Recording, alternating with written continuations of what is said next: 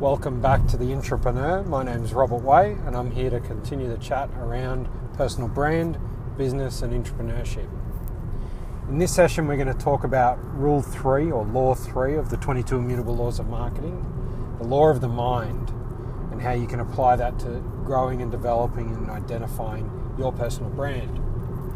Basically, the general gist of the law is, for a brand or a product, whatever comes to mind about that product first is what that product will be known for. The key thing is, if you can't be first to market, but you can be first to mind, you're going to still dominate. Now, in your personal context, if you're known as the number one business analyst, project manager, delivery manager, developer, site core expert, whatever it is, whatever project is going on around the town, someone says, we need an X, and you come to mind, that means the battle is half won. So, what you need to do is figure out, in the current state right now, what do people think of when they think of you? And this is probably the hardest part of the personal analysis, personal branding activity, because it's going to require you to go and talk to people that you trust, like, admire, and ask them exactly what comes to mind when they think of you. It won't matter how you perceive yourself or what you believe yourself to be, you're going to get some direct feedback from these people, and you're probably going to get shaken on a couple of them because you're not going to expect to hear how they perceive you. But once you have this data, it's going to help you understand what it is about you that comes first to mind in your customers, friends and colleagues.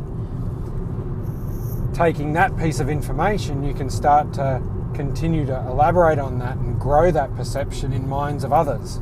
So that way, when you're doing your thing, you're constantly being associated to this key attribute. Now for me, when I went out and asked about this, I learned things like I was seen as a fixer, a problem solver, effective at capability growth, take a lean approach to things, professional, fun, and a teacher. And so I can use that to help shape my personal brand when I'm writing, when I'm doing podcasts, when I'm talking about things, connecting with people.